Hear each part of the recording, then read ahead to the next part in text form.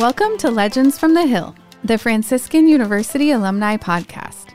In celebration of our 75th Jubilee year, we are talking to alumni throughout our history about who they are, what they're doing now, and their candid experiences of life on campus.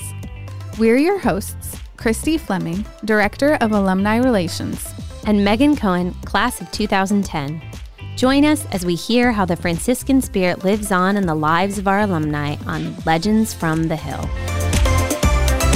Hey, Christy. Hello, Megan. How you doing today? Good. Good. What's been going on? What's been going on lately on campus? It's been pretty busy on campus. We've had a lot of visitors and different groups around. So I feel like it's the springtime, the fresh, new, exciting, like people are around. Yes. Actually, last week, sometime recently, the Guardians household had a reunion and had 160 people on campus. Oh my gosh, that might be a record. 160. Now they're about, 10 years old or something like that? Yes, it was their 10-year reunion. I feel like that would be everybody then. Everybody came. Yeah, That's it was neat. Amazing. So shout out to the Guardians if you were here. Great to have you. And if you want to have your household reunion here, if you have a big anniversary coming up, you should contact the alumni office because they have a lot of great resources to help you out. So let us know. It's always a good time. Mm-hmm.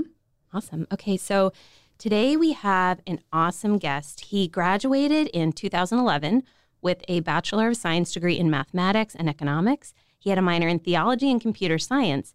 And now he's a father to 3 beautiful kiddos. He lives in Denver with his wife, a fellow alumni, Emily Ortiz Bianco, and she graduated in 2011 as well. I mean, I don't know how I could add to this introduction, but in addition to all the degrees that he has, his professional resume is quite impressive.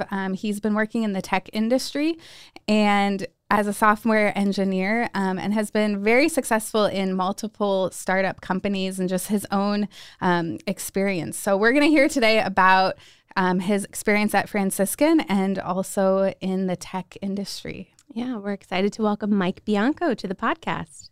Hey, everybody. Hey, Mike. So before we talk about your life now, which sounds pretty exciting to me, not just because you have 3 awesome kids, 5 and under, right? Or under 5? Yeah, 3 under 5. Under 5. That's a lot. I can relate. Can you share with us where you're from and how you chose to come to Franciscan? Yeah, I'm from outside of Philadelphia. I grew up in Downingtown, which is right near Westchester, which most people know. Yeah.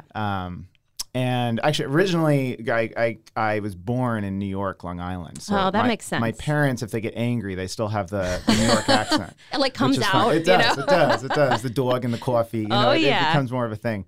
New York or Philly, though? I don't know. Which one? Which is scarier? Yeah. Scarier? When your parents get mad. New York. Yeah, New York. My parents are from New York, too. So I don't know. I would say New York people are more intense. Okay. That's what I would say. Okay. Yeah. All right. Yeah, that'd be my take. You've heard it here on the podcast. But yeah, so I grew up outside of Philadelphia. I actually had a friend in high school who invited me to a retreat. I wasn't really into into my faith in high school. He invited me to this retreat. He kept inviting me. I was like, okay, fine, I'll go. And that really kind of that's where I first heard about Franciscan, and when I first kind of encountered it. And then I had another friend who actually visited the school. We were in a youth group together. The youth minister went to Franciscan, right? And the youth minister really encouraged us, hey, you go check out the school. Go visit. Right? Yeah, exactly. So I actually visited my sophomore year or junior year together. Right, that's pretty young for college visits. Because my friend was a year older, so he was looking at it his junior year or something like that. I went as a sophomore, and I didn't really think too much about it afterwards. It was my first college visit. I was like, this school seems kind of small. I wanted to do kind of math, engineering, and there wasn't really a big engineering. Or they didn't even have an engineering program at the time. Yeah. I can't remember. So I kind of wrote it off the list. And I visited a bunch of other universities with, engineering programs. But what I found visiting them was you do these tours where you'd be with your future class. And this was my senior year. So I'm going to a Catholic University and Drexel University. There's a bunch of kind of schools with decent engineering programs in Philly. And you'd go with your possible future class and kind of like with the professors and you're wandering on campus and stuff. And I remember thinking as I'm with these people, like, I don't think I could spend 4 years with this crew. They were kind of boring. And I kept going back to my visit at Franciscan, which all the people I stayed with were super fun. I remember they put me up with this kind of random junior who housed me and like took me to all his classes, was super nice to me. Like we had a lot of fun. And I still remember thinking like, wow, all those people were so joyful. And they were so fun. Like I'd rather be in that environment. And you could also there's a palpable sense of God and just importance of the faith on campus, which was important to me in high school, but not super important. But I think really the more of the draw was just the people were great. And so I really decided because of that, which looking back was kind of a silly reason, but it was a risk. Yeah, it was. I didn't really think about it like that at the time, but I was like, man, I want to go somewhere where I'm actually really going to enjoy the experience over of 4 college. years. Yeah. Yeah. Yeah. And you kind of thought too, I guess if you're going to go into engineering and that kind of realm, you're thinking, I can get a master's somewhere else after I graduate, whatever, that kind of thought. Yeah, that's what I looked at. A lot of the programs at the time were a 4+1. Even in like Drexel or something, you'd go, you do a co-op, you get kind of your base engineering degree, and then you do a master's afterwards. In Franciscan, I talked to the department like, oh yeah, you could do that here. You could get a math degree, and then we have like a connection to whatever, Carnegie Mellon, Pittsburgh, and you can go do a master's there. So I was like, great. So I still have that option. Right. Let's give it a go. And I think it was cheaper at the time. So that was another thing. Right. Yeah. Because you mentioned a little bit earlier when we were talking that you paid your way through college, right? I did. Yeah. Working. Which I think was a great gift. I took it seriously. I remember still not missing class because I could calculate how much I was paying for the class. Oh my God. Per minute. Yeah, you almost per minute. knew. Exactly. So, but yeah, I came from a bigger family, and my parents said, hey, you can go wherever you want because you're going to pay for it. So that was great. And yeah, and that really pushed me to work during college and work in high school and really like just figure all that out. But that means you would have to do a little more work than like McDonald's.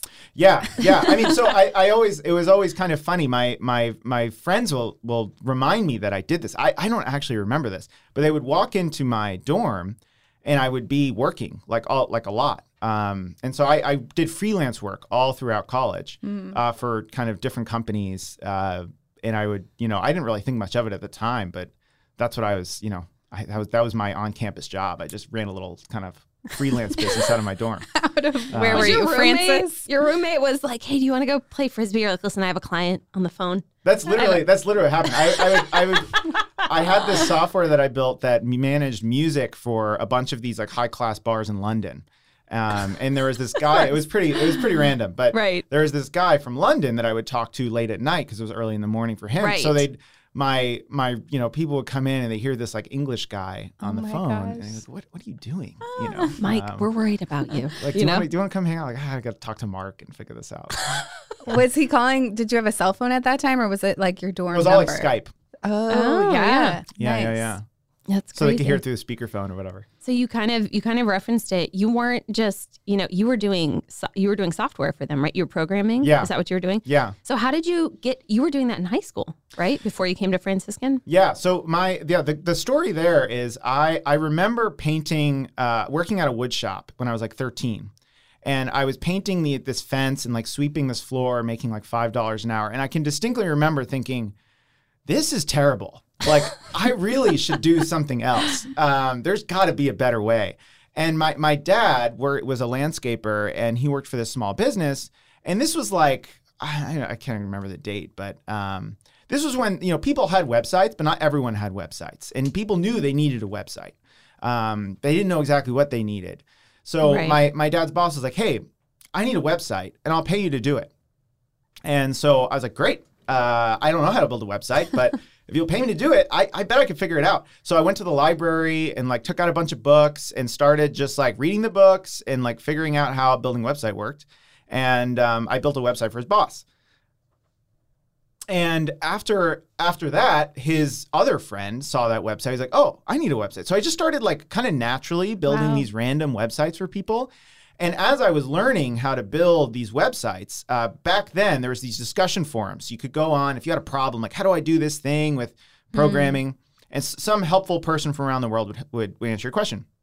But on these websites, there was like a job posting area. And so people would post like, hey, I need this website built. So I started just like, as like a 14, 15-year-old, just respond to these things. People didn't know how old I was. And I just started working on these little things for people all over the world, which was really neat in retrospect.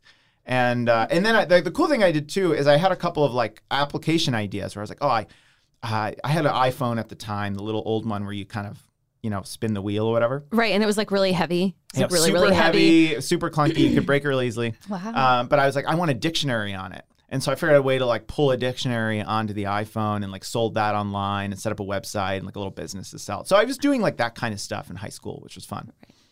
And you keep saying this. It was fun. It was fun for me. Like this. I don't know if like a 14-year-old these days are like, you know what? I need to build an app to get this specific calculator on my phone for this, science or math class. I'm just gonna do it. It'd probably be fun. It'll be fun. I was definitely a nerd. I wouldn't have like classified it like that at the time, but I still love just like tinkering with things that other people would find useless that I find kind of interesting. You were problem solving, and you were passionate about something. That's good.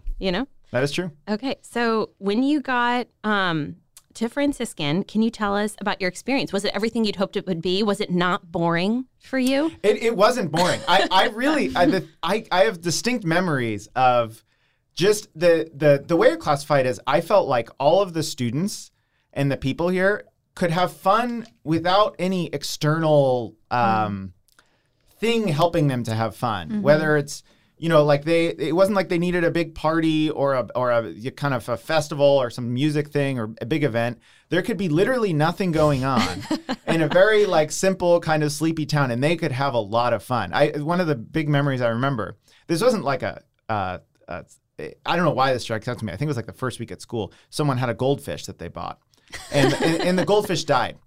And so it was like 10 of us got together and we had a burial ceremony for this goldfish. And they're like 3 of the people like wrote these like really intense songs about the goldfish. I mean, it was all a joke. And then we had like some sort of like food like afterwards. It was this whole like hour and a half long celebration of this goldfish. And it was clearly ridiculous. And it, is like, who does that? But it was just really fun. It was like an example of people can just have fun even if there's nothing that you would normally have fun about. It is the beauty of being around here. Like people will often ask us, like when I'm at events, like, is Franciscan gonna have a campus like in Florida or California? And I'm like, shoot, I would love to have that. Like I'll move there, but I feel like it would change everything. Yeah. Because then you have access to so many other things to like distract you from the community and the people that are here that you just... Yeah, and you're not as creative. I remember freezing large blocks of ice with friends and then using that to sled down the hill because we didn't have sleds. It's amazing. Stuff like that. That was just so ridiculous. That sticks in your mind. Right. It was really fun. That's amazing. It's true. It's funny. I was just talking to another alumni, a friend, and she said, we're so poor when we were students. I started dating my now husband. We would take free tea packets from the caf, and that would be our date. We couldn't even afford to go off campus. We'd just get hot water from our dorm and just sit outside on campus on the hill and drink our free tea from the caf. That was our date. Totally. But she's like, I have such fond memories of that. So it's kind of what you're saying here. Yeah, definitely. That's great. I love that. So you had time to join a household, right? Yeah, I did. So it was... I think it was junior year, maybe late freshman year, I joined Lion of Judah household. And it was a really cool time for the household. The household almost died. There was like a couple people left. And the couple of older guys, I think like junior, seniors at the time. Because it's an older household, right? Yeah. I can't remember when. It's old, though. I think it was actually rebranded at a certain point because I recently met somebody who was in the pre-Lions and he's like, yeah, it almost died and then it merged into the Lions. Interesting. And yes. I do remember hearing something like that. You guys have come back to life a few times. Yeah, but it definitely was that scenario where there's like literally, I think it was 2 or 3 guys that were really excited about it. Everyone else basically didn't care, and they would recruit all like the freshmen. And the thing that was really impressive to me still is these older guys. They have their own friends. They're busy. Like we're just freshmen. It's why would you spend time with these freshmen? But they really invested in us. Not just like, oh hey, come join us. It was more like, hey, who are you? What's your story? Like, you know, what do you want to do in your life? Like, they would really invest in getting to know you and mentoring you, and in a lot of ways, like being an older brother to you. And it really made a difference. I mean, these 2 or 3 guys in particular, I think it went from the household was maybe 5 or 6 people total to like 30 in like a year. So a lot of people joined. Wow. And it was that was the best experience of Franciscan was household for me. All the guys in the household were just, everyone had each other's back. You were all pushing each other to just have fun, be better people. Like, you know, if you're having a hard day or a hard week, like they'd be there for you. It was the biggest kind of example of what friendship really looks like that I had in my life. And I still look back on it and see it as the time that I really learned how to be a friend to people. And I think it's such a formative experience that a lot of people who didn't go here don't have. And I feel really lucky that I had that experience. We've talked to a lot of people that have said, and people older than us by 10, 20 years that have said, I'm still in a group chat with all my household sisters. And we have each other's backs, and we're all over the country, and we're praying for our kids, and we're, you know, looking out for each other. And we've gone through so much together, just even since we've graduated. But these are the people that I invested in when I was at Franciscan for 4 short years. You know? Yeah. No, I mean, that's my experience. I have, I'm on a group chat with a bunch of the guys. My wife is too. And the crazy thing is my freshman year roommate who joined Lion of Judah too, he lives 10 minutes up the road, but very randomly. But we still see each other like once every, 2 weeks or something and hang out, which is really special. That's great. That's pretty cool. That's pretty cool. So did you know like what your hopes and dreams were? I mean, you kind of said after you graduate, maybe grad school, like did you have a plan or has it gone the way you expected? Yeah, I didn't have much of a plan. I really should have. At least I don't remember having that much of a plan. I remember in high school, like hearing about Google or hearing about MIT and really thinking it would be fun to go there. I didn't think at the time that I actually had the skills to do it, but I was like, oh, that would be really neat if I got to go to MIT or join Google or something like that. Or like Apple at the time, I remember the Apple keynotes, they were introducing the iPhone and kind of coming back to life.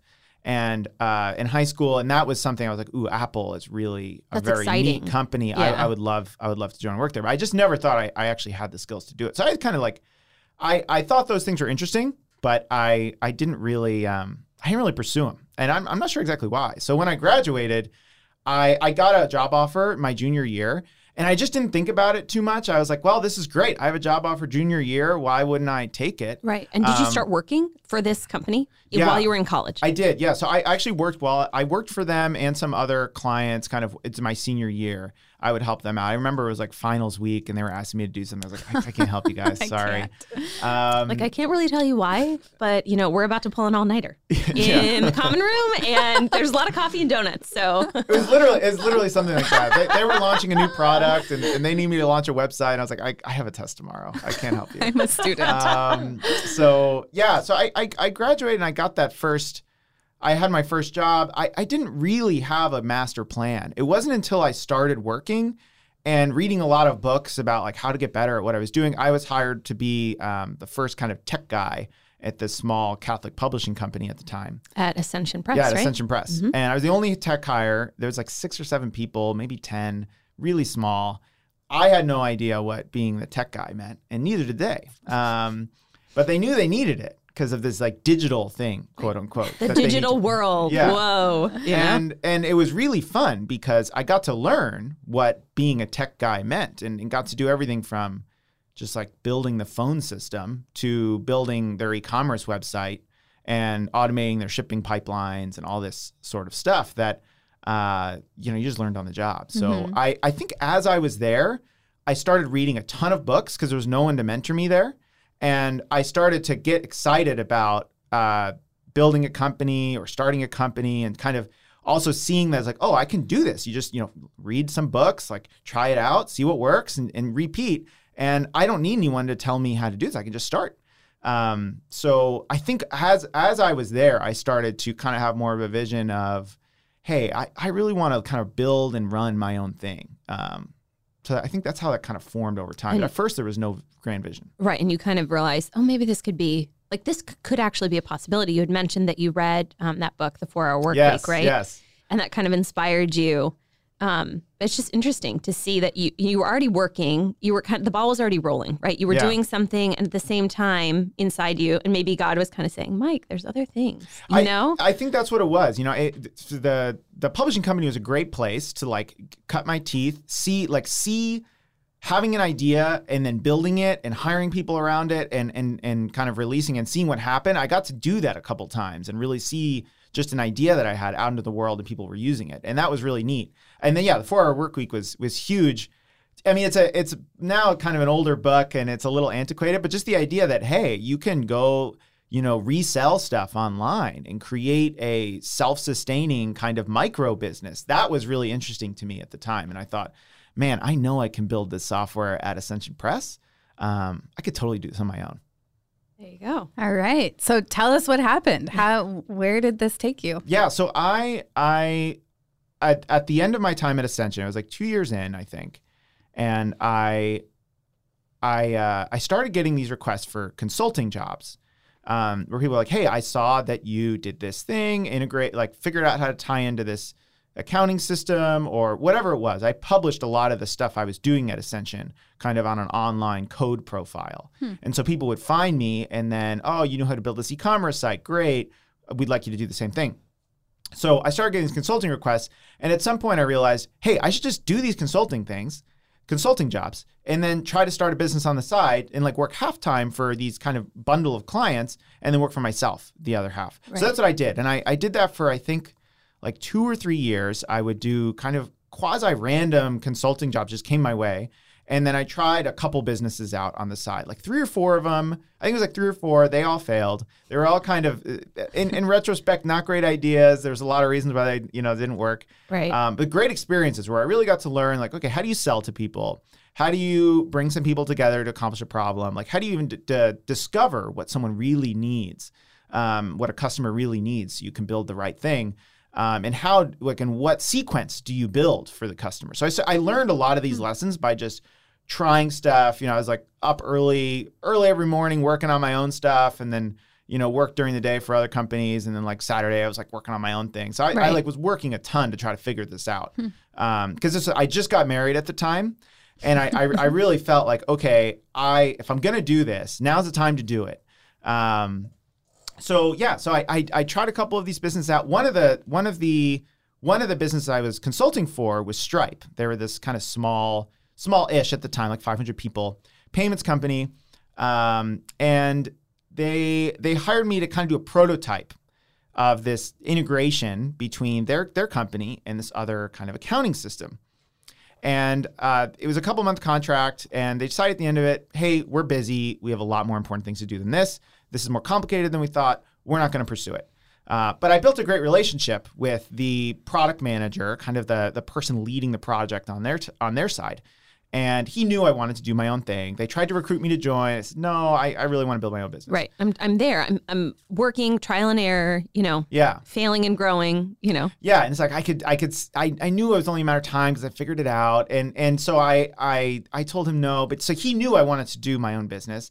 And he reached out to me, I think like a month or two later. He's like, hey, we're not going to pursue this anymore, but we need it. So if you want to build it on your own, we'll send you all the sales leads. And wow, you can do what you want with it. And I said, what a gift. It was great. It was great. What and a it was a really, in retrospect, it was a huge blessing. I didn't really think too much of it at the time because I wasn't 100% sure it was going to work. And we didn't have anything working. Like the thing that we built was like 20 to 30% done. It was kind of it was like a ship with, just nothing in it or something. Right. It was just like a car, like a frame of a car. It was really basic. It didn't really work very well. So I was like, I don't know if this is going to work, but sure, that sounds great. I'll try it out. So what I did was I put up a splash page, like just a marketing page. And I put up a little link that said, hey, if you're interested in this, schedule a time to chat. And the page that described what the product did, it made it seem as if it was all done. Right. It was like putting the feelers out, putting a line out. Any bites? Exactly. Yeah. And I think I had some screenshots and articulated what it did. And but it didn't really do that. I could fake it. In a demo, I could kind of like show it working, but it was a puppet behind the scenes, kind of moving the screenshots around. And I started taking sales calls, and I didn't know how to do sales. I mean, I was a nerd, right? I mean, it's like I was just tinkering with all this random stuff when I was a teenager. But you always liked people. You like enjoying getting to know people and figuring out who they are and what their story is and things like that. Exactly. So. And that's what I learned sales is. It's like sales is just building a relationship with someone and solving their problem together, which is just, like a version of friendship. It's more like, you're oriented toward doing a particular thing. But I found that just building relationships with people made the difference. And that's what convinced them to trust me. Even though this, they could probably sense it wasn't totally done. And they could probably sense it was just me. Like, I got to talk to Marsha back here. Marsha! Yeah, exactly. Don't mind that, And even at the time when I started to grow it, I had multiple email addresses for different functions like sales, accounting, like support. And I just left the name blank at the bottom. And I said support team, like finance team. And We're a strong team. Exactly. I had them email all the different addresses. It all went to you. Exactly. It all went to me, just all these different boxes, which made it feel a little bigger. But I think people kind of saw through it. That's amazing. And I would kind of delay sending emails sometimes, so it didn't look like all of them were sent at the same time. All sorts of funny things that I did to try to make it seem more legitimate. Wow. But I started to do these sales calls and convince people that this was that was going to work. And it was a good idea. And I got a couple people to sign on a couple months after doing these sales calls, but I didn't really have the thing built. So then I had to go build it. But I was still doing the consulting to actually pay the bills. Right. I was married. We're like going to have our first kid in like 9 months or something like that. You're like, great, I have 9 months. Yeah. That's what it felt like. And so I was like, okay, I still got to like pay the bills and make enough money over here, but I really want to see if this thing can work. So I kept I kept selling it on the side, getting people to commit. And then I worked with the customer directly to build exactly what they needed. So rather than building it beforehand, I built it with them, which in retrospect was a great lesson. I mean, that's how you build great software products. You know exactly what the customer needs. You partner with them directly. And you kind of collaborate on building something that could be applicable to a bigger group. I would say anything that you're selling. Yeah. I mean, really, isn't that what we all want? Cater it to the person. To exactly who your audience is. How many times have you bought something and said, well, if this, I don't know, this strap was just a little higher, it would be perfect. You know what I mean? It's like, but you could actually do that in real time with your clients, That's the magic of software, is they can tell you they need something. You don't need to go to factory. You can just type in some code and boom, you can test it out with them in an hour or something. So it's pretty amazing. That's the magic of kind of building software products. So wow. Yeah. So I kept building the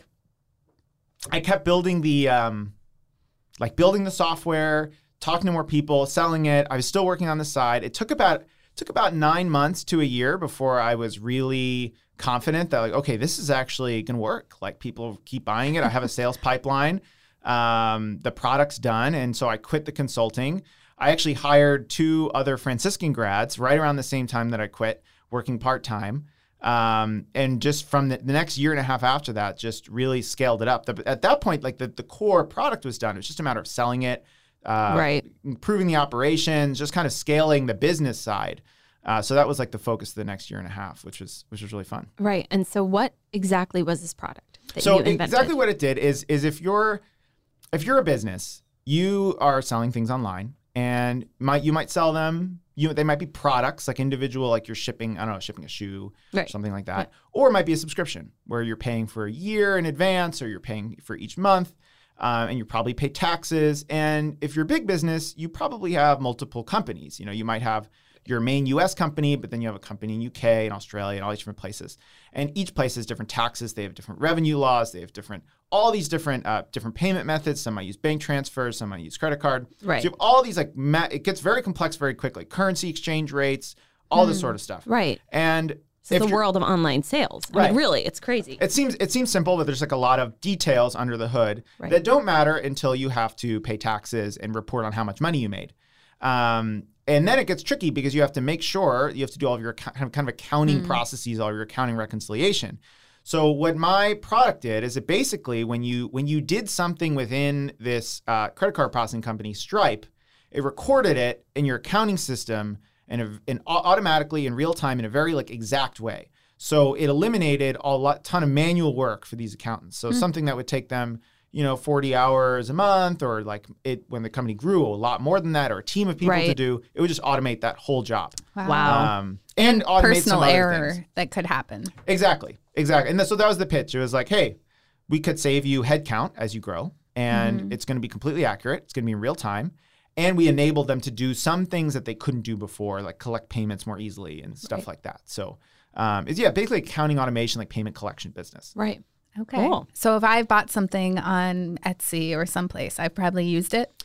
Not Etsy, but if you like Asana or Glassdoor, Kickstarter. Oh, yeah. These were like some of the companies that used it. I'm trying to think of like some of the other ones. There are some like bigger names that like Asana, Glassdoor are the ones that I remember. Yeah. Okay. Cool. Yeah. Wow. Okay, so you're like growing this company. You've hired these 2 Franciscan grads, and you mentioned, which is really cool, that they were working remote. And this is like before COVID. This is before everybody went home. So you're like kind of like a mini pioneer. Like you're just like, you're doing this thing. You're hiring these. You're like, I need bodies. I need brains. I need help here. So what happened? What happened with this? You're working really hard. Yeah. So it kept growing, and it was really fun, but I was like thinking it got big enough where it's like, okay, I either need to stop growing this, or I need to hire like 5 people to make it so, I have kind of redundancy across sales and support and engineering and all these functions. And I didn't take any investors. It was just me. So I was like, okay, if I do that, I'm going to eliminate all my profit, and I'm going to become a manager. So I really don't want to be a manager right now. You like the problem solving, right? I do. Yeah. At least, especially at that point, I really wanted to keep doing the work, the problem solving. And I knew it's like, okay, this was fun. I enjoyed building the business, but I don't want to do this forever. And if I build this up, like I'm probably going to commit to this for a while. Then I have to commit to these other employees that I'm really going to keep this business going. It's like you just had 1 kid, but now you're like, I'm going to have 6 more kids, except they're all adults. Yeah, like, exactly. I got to take care of these guys. What the? Exactly. So I through a kind of the way this happened was I was working very closely with the Stripe sales team to close different deals. And at the time, so they knew that this product was really important to sell this particular segment. So eventually kind of the M&A folks and mergers and acquisition at Stripe kind of started to talk to me and said, hey, we know you're kind of a guy in a basement with a couple of like remote employees, and we know you don't have any funding. Like, there's nothing to stop you from just getting bored of this and quitting, or selling it off to someone we don't like, or any sort of these kind of negative outcomes for them. And we also know that we have competitors that are, doing what you're doing and doing more. And we want you to kind of come into Stripe, and keep doing what you're doing and expand it out to other, integrate with other products and hire a team around it and make it more kind of scalable and kind of a stable long-term thing. So we negotiated for a while, but they eventually kind of acquired the company. About like 2 or 2.5 years after I started it, which was cool. So, and that was a great blessing because part of me really didn't want to hire a bunch more people and grow it that much more. And so I was really kind of deciding at the time what to do. And this kind of came out of left field and was a great solution to that problem. Yeah. You kept saying that. We were talking earlier, like it was such a great blessing. So it was kind of interesting how it all worked out. And you still work for Stripe, is that right? I do, yeah. So I run like an engineering team, the tech side of the engineering team there. Yeah. We kind of do similar things to what I did before, but we're doing for a couple different integrations. And did you already tell our listeners what Stripe, if they don't know what Stripe is? Yeah, so Stripe, they've grown a lot since the 500 people that existed when I just started finding out about them. So they're a credit card processing company, but they do a lot more around like helping you start and run a business now. So they've grown a lot from just like this credit card processing. Now they'll help you calculate your taxes, file your LLC. They'll give you loans. They'll automate your subscription billing, your invoicing. So they have a lot of different, they have like little terminals that you can put at your coffee shop, whatever, to swipe cards. So they do a lot of kind of payment processing, but kind of like business management. Another really neat thing they do is they power like companies like Lyft, where they're collecting money from you, but sending it to someone else, like the Lyft driver. So they manage those sort of kind of automatic money movement type of things. Wow, that's huge. Yeah, it's cool. It's a cool company. That's awesome. Yeah. So where are you hoping to go in the future with all the gifts that you have to offer? Yeah, I mean, in the future, I definitely like to start a company again. Not right this second, but I'm always on the hunt for kind of like interesting people or someone who is in a similar spot to me, who is excited about kind of like building another business and that sort of thing. So that's definitely what I like to do in the future is, find the last business I did on my own, and I'd really love to find like some partners to build the next one with. And also a really interesting idea to kind of like dig in for a decade and solve. That's exciting. And you've also been influential on campus trying to encourage students to do the same thing, right? Can you share with us a little bit about what your exposure to them has been? Yeah, hopefully influential. I don't know if I call it that yet, but at least looking back, I would have wished on campus if there was something that kind of encouraged me to go start my own business at the time. In retrospect, as a college student, it's the best time to start a tech business. You have no responsibilities. You don't really need any money. You don't really have anything to do. I mean, yes, you have classes, but like classes are relatively easy, especially compared to like real work and marriage and kids and all that. Right. It's like, classes you're on vacation. So I really feel like it would be helpful if I was told when I was in school, like, hey, now's the best time to start a business. You should really do it, and you can do it. There's no one stopping you. There's not anything you don't know that you couldn't figure out quickly. And there's a bunch of kind of older folks that would love to help you. So what I've been trying to do or talk to the business and science department about here is just kind of encouraging students to go and try to do something on their own. We're trying to kind of see if we can create some sort of like a summer program where students can kind of join together and try to start an internet business on the side kind of during the summer and give them a stipend to do that. And also give them access to mentors to unblock problems that might be really confusing. If you're a college student, like, what do I need? Like a company? Like, how much money does this cost? Like, what do I do? How do I sell? What about contracts? So there's all of these sort of practical questions that you can't really teach in business class. You really need to just do it to figure it out. Right. And if you just have a group chat of mentors that could answer these questions, I think that would unblock a lot of the problems that you would run into. And who knows, even if the business you start in college doesn't work, it still gives you the idea that you can go and create something that customers want and build a business for yourself, which could really change the trajectory of your life. So that's what I'm excited about trying to encourage folks to do. It did for you. Yeah, it did. It did. And I very much got lucky and read some books. And the CEO at the company I was at, Ascension Press, was really invested in me and gave me a lot of freedom. And not everyone has that opportunity. So there's no reason why it's like we shouldn't try to encourage the students right now to give it a shot. And this kind of relates to what you just said. What coming from Franciscan, has Franciscan or your experience at Franciscan, you've told us a lot, has it influenced your work, your life? And you talked about it a little bit before when you were talking about communication and relationships and building, even when you were mentioning sales. So what has it been like coming from Franciscan, walking into the world that you live in and work in? Yeah. I think on the work side, it definitely has, in a way different than you'd expect. I think the individual classes of business or math, I don't really remember anything. I don't know how helpful it was specifically. But the thing that I found, I mean, now I work with a lot of folks from like, the top tier kind of elite universities, Stanford, Harvard, all that sort of thing. And the thing that I believe puts Franciscan students, at least what I found for myself, it took me a while to kind of learn this, what sets them apart is their ability to communicate and really want the best for the other person that they're working with, and not just be someone who's serving themselves or trying to feed their own ego or get the promotion or something like that. So what I've learned is like your ability to kind of on a team, especially in a larger company, but even a small company in terms of sales and working with external folks, like the ability to communicate with other people, write well, speak well, convince everyone to go in a particular direction or build consensus, all of those sort of leadership skills that require just really wanting the best for the other person.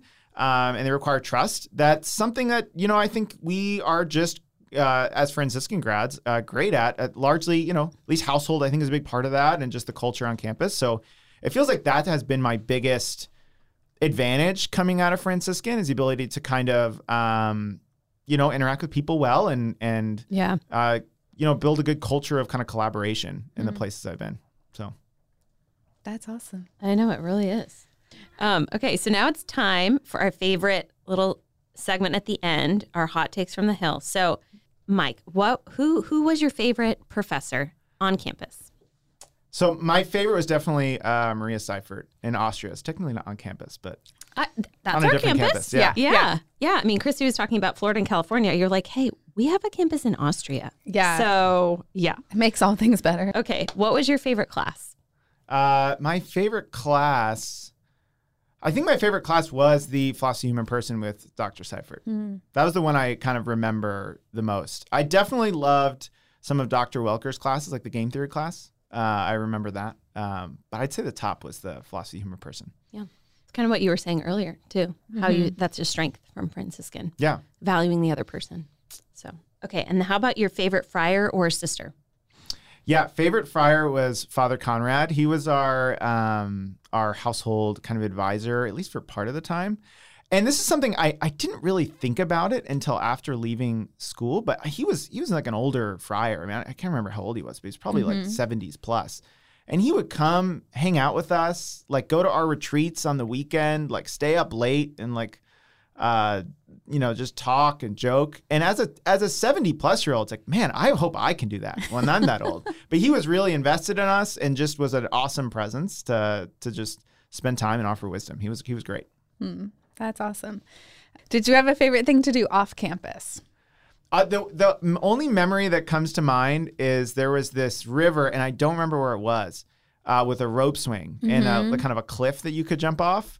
And we would go out there in the summers, and it was a pretty dirty river. In retrospect, there was a lot of stuff floating in it.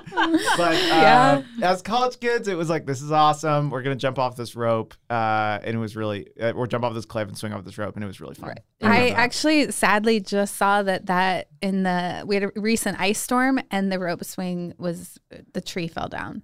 Oh, no. So RIP, it just happened. Someone's got to find another tree, or build like a crane or something. Exactly. You can't lose that. Yeah. So sorry. Have you ever run into an alum in a random place that you did not expect? So I do remember this. I recently, we were going to Philly about a year ago, and which is where I'm from. We live in Denver now. So we're flying back home, and we were in the airport, had our 3 kids. 2 of them were just running around in circles in this like kind of more open area in the airport. And so I'm sitting there watching them kind of entertain the rest of the crowd there. And you're like, this is free. You're welcome. Yeah, exactly. Yeah. Everyone was loving it. They were talking to each other, kind of like arguing about something. They're so funny. So I'm just watching them, making sure they don't kind of run off into the rest of the concourse. And this guy comes up to me, he's like, "Hey, Mike." And I looked at him, I was like, "Oh my gosh." I'm struggling to remember his name. I think it was Jimmy. He's now at TOR. And he was, I don't even know why he was there. I think he was going to Philly or coming from Philly or something. And I hadn't seen him since I graduated. I mean, it must have been like 10 years or something. Right. And so we only had a little bit of time because he had to run and catch his flight. But we caught up for like 15 minutes, just completely random. Oh, I love that. That's fun. That's great. Number one place people are meeting other alumni is airport. I think you're probably the 5th person. Really? Yeah. That's great. I mean, hey. We travel a lot. Exactly. Okay. Well, thank you so much, Mike. It's so great to hear from you and your story. Pretty inspiring and encouraging. So I'm impressed. Thank you for joining us today. Yeah, thanks for having me. This was fun. Yeah, it has been a blast. So thanks for coming. Thank you for joining us on another episode of Legends from the Hill. If you liked this conversation, please share it with an alumni you think would also enjoy it. And be sure to follow us on Facebook and Instagram at Franciscan Alumni to stay up to date on events in your area and news on campus. Do you know an alumni who has a story to tell? We want to hear legends from throughout our 75-year history. Email us suggestions for the podcast at alumni@franciscan.edu. We'll be back in 2 weeks with another episode of Legends from the Hill.